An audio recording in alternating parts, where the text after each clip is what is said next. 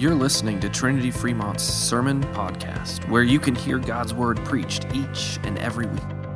Our purpose at Trinity is to raise up Christ followers in our families and in our communities. We pray that as you listen to this week's sermon, you'll be encouraged and equipped to live out your faith in all that you do. So I'd like to start with a question this morning.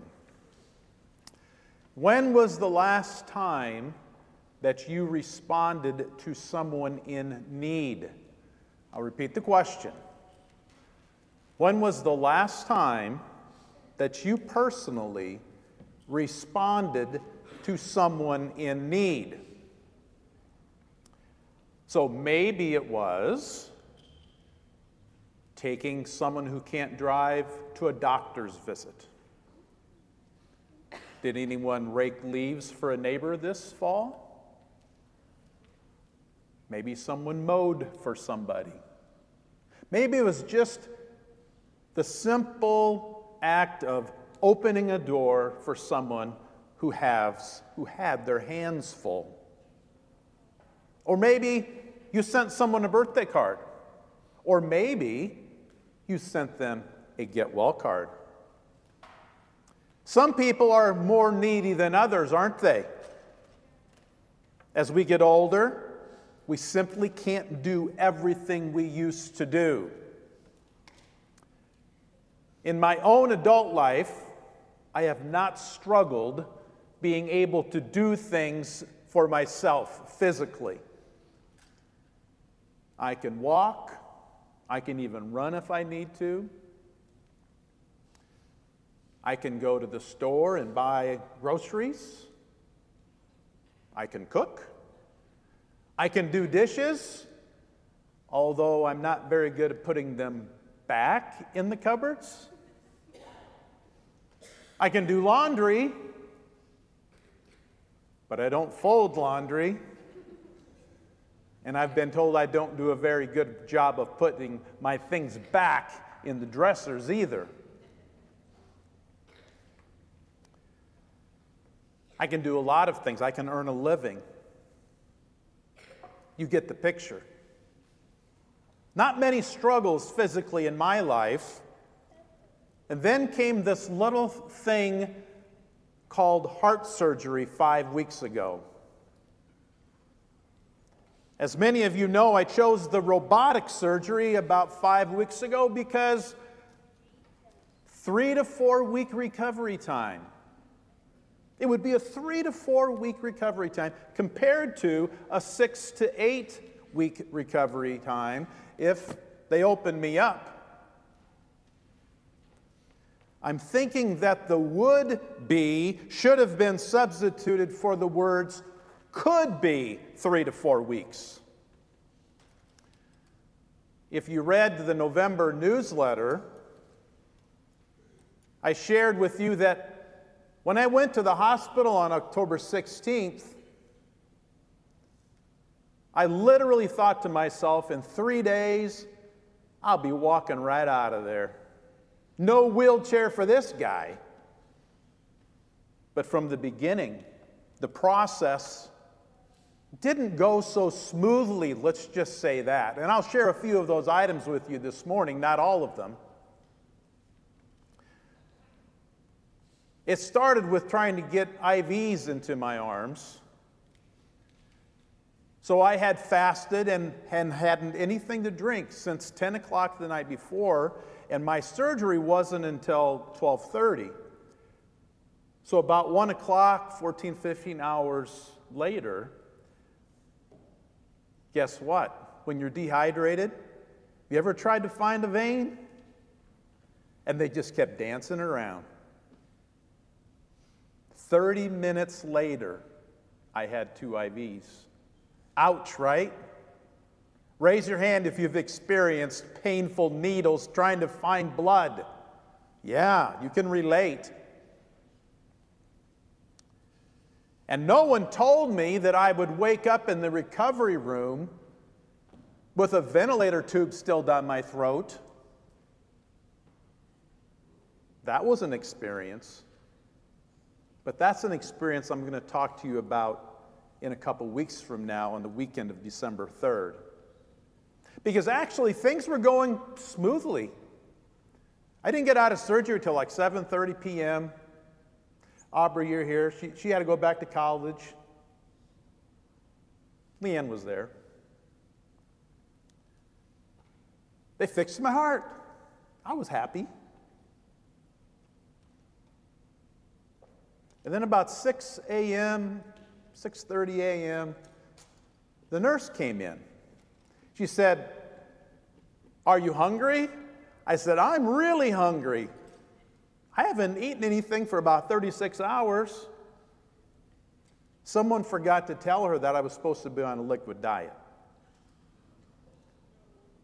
I had a ham and cheese omelet, toast, hash browns, and fresh fruit. And it was really good until about 30 minutes later. Has anyone ever had a bowel obstruction?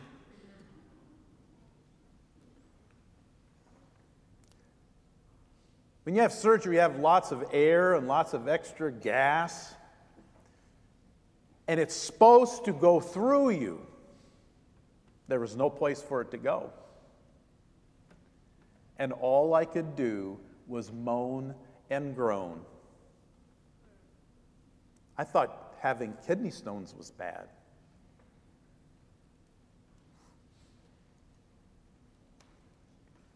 But then a funny thing happened. People started serving. Pastor Gerber called to see if he could come visit, and Pastor Kanoy from St. Paul, Arlington, came to visit. Pastor Weber from Cedar Bluffs came to visit. My friend Scott Thomas's parents, who live in Omaha, and his father is a retired Lutheran minister, they came to visit. There wasn't a lot of visiting. They listened to me moan and groan, but they prayed, and they prayed hard. Servant hearts, my friends. And they weren't the only ones in the next few days who called to see if they could visit. But it was pretty much just Pastor Gerber and family members after that. The second morning I woke up and one of the surgeons came in, the one who came early each day, and he wanted to have a good listen on my heart. So he put the stethoscope up to my heart, and within 1 second, I'm convinced, 1 second, I felt my heart go out of rhythm, and he heard it. Now we're dealing with AFib, and that's not fun. My heart started racing, 140, 150 beats per minute. So to try to lower that, they gave me something else. Then my blood pressure bottomed out, and it was just like one thing after another. Leanne would say that I was a mess. But eventually I did make it home. It wasn't 3 days later, it was 6 days later. And I welcomed the wheelchair. I was needy. I was very needy for the next 2 weeks. The less that I moved, the less that I hurt. So I didn't move very much. And during those 2 weeks, I was served. I was served by Leanne. And I was served by my dear mother-in-law, Pat. And I was served by amazing friends and neighbors, bringing food, mowing my lawn, sending cards, sending gift cards. The night before surgery, I had something on my honey-do list for a long time. And I thought, well, I better do this last honey-do because I don't think I'll be doing it after surgery for a while. And I know that Leanne really wants those floating shelves up in the living room to decorate for the fall. Dumb idea. There were 3 of them. And Aubrey and Leanne helped me measure. But the hardware wasn't very good. And when we were done, the floating shelf, which was supposed to do this, it looked like this. So we stopped that project. A few days after I was home, my good friend Pat, my golfing buddy, he's really handy. And after about 3 or 4 trips to Menards and Ace Hardware, he finally had the right stuff. And Leanne has 3 lovely shelves, and they're decorated very nicely. And the school family unexpectedly showed up. A mom and a dad, a son and a daughter. What can we do to help? Well, by that time it had frozen, and Leanne has over 30 pots of flowers. If you've ever been to our house, you know. But she really loves it when they look good. She doesn't like it when they look bad. And they're all frozen and they look bad. I couldn't even lift a dumb little pot. But somebody could. Before I knew it, all 30 of those pots were behind the shed, out of sight, out of mind until next spring. I remember coming back last weekend, and I was concerned about the pots out here. How bad would they look by now? It's kind of what Leanne and I do. We like to grow the flowers out front. And that was going to be a mess. And then I drove up, and somebody had a servant heart, didn't they?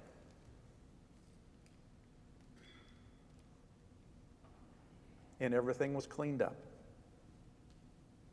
You see, I simply couldn't do much on my own. Take a look at that again. I simply couldn't do much on my own. You see, I witnessed firsthand what servant hearts look like. I witnessed firsthand what living generously feels like. It's what we were made to do by our Creator, don't you know? To live generously and to live with servant hearts. Brothers and sisters in Christ, I know someone who has the biggest servant heart that has ever been on this earth. Someone who doesn't just help people with their physical needs, although he did. He was known to do a few miracle healings in his time. The person I'm thinking of, he doesn't just help physically. This servant I'm thinking of, well, he comes to heal spiritually, and he comes to nourish spiritually, and ultimately, this servant comes to save spiritually. And this suffering servant's name is Jesus. Nearly 700 years before our suffering servant was born, God helped the prophet Isaiah foretell what this suffering servant was just going to do. This suffering servant who came to save us who can't save ourselves, right? Save a people who can't do much to save themselves on their own. Isaiah 53:11. Out of the anguish of his soul he shall see and be satisfied. By his knowledge shall the righteous one, my servant, make many to be accounted righteous, and he shall bear their iniquities. You see, the Lord is foretelling us that his suffering servant, well, Jesus saw the need to save. Jesus saw the unrighteousness, and Jesus saw the sin and all of the inequities that were happening on this earth and still occur to this day. He saw things that he put in front of us to do that we fail to do. But the Lord tells us through Isaiah that Jesus still handled it all. You see, he made many to be righteous, and he shall bear our sins, and he shall bear our iniquities. And that's exactly what Jesus did, and that's exactly what Jesus does. You see, the suffering servant Jesus has clothed us with a robe of righteousness by dying and rising again. He is the ultimate servant, the ultimate rescuer, the ultimate superhero, if you would like. But he's not Iron Man. He's not Thor, and he's not Captain America. He is God's Son, Jesus, born lowly in a manger. And we'll be celebrating that birth in about a month. You see, Jesus was born to serve, not to be served. Born to suffer and die for you, suffer and die for me. The words that Pastor Gerber read from Mark, Jesus' own words, well, they tell us about this suffering servant. Jesus said, "But it shall not be so among you, but whoever would be great among you must be your servant. And whoever would be first among you must be slave of all. For even the Son of Man came not to be served, but to serve, and give his life as a ransom for many." You are the many that Jesus referred to. He gave his life for you, that you might be rescued, that you might be saved. Now that's the ultimate servant, isn't it? Saving you spiritually from sin, death, and devil. So question number 2 this morning. What is your response to that? It's what we've been talking about for about a month. God gives. We respond pretty quietly. God gives. We respond.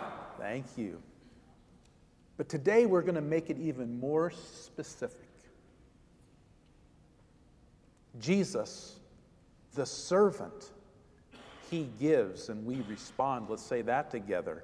Jesus, the servant, he gives, we respond. Last week, Pastor Gerber challenged the congregation, challenged us to give tithing a try and see how the Lord might bless that faithfulness. See how the Lord would respond in our lives.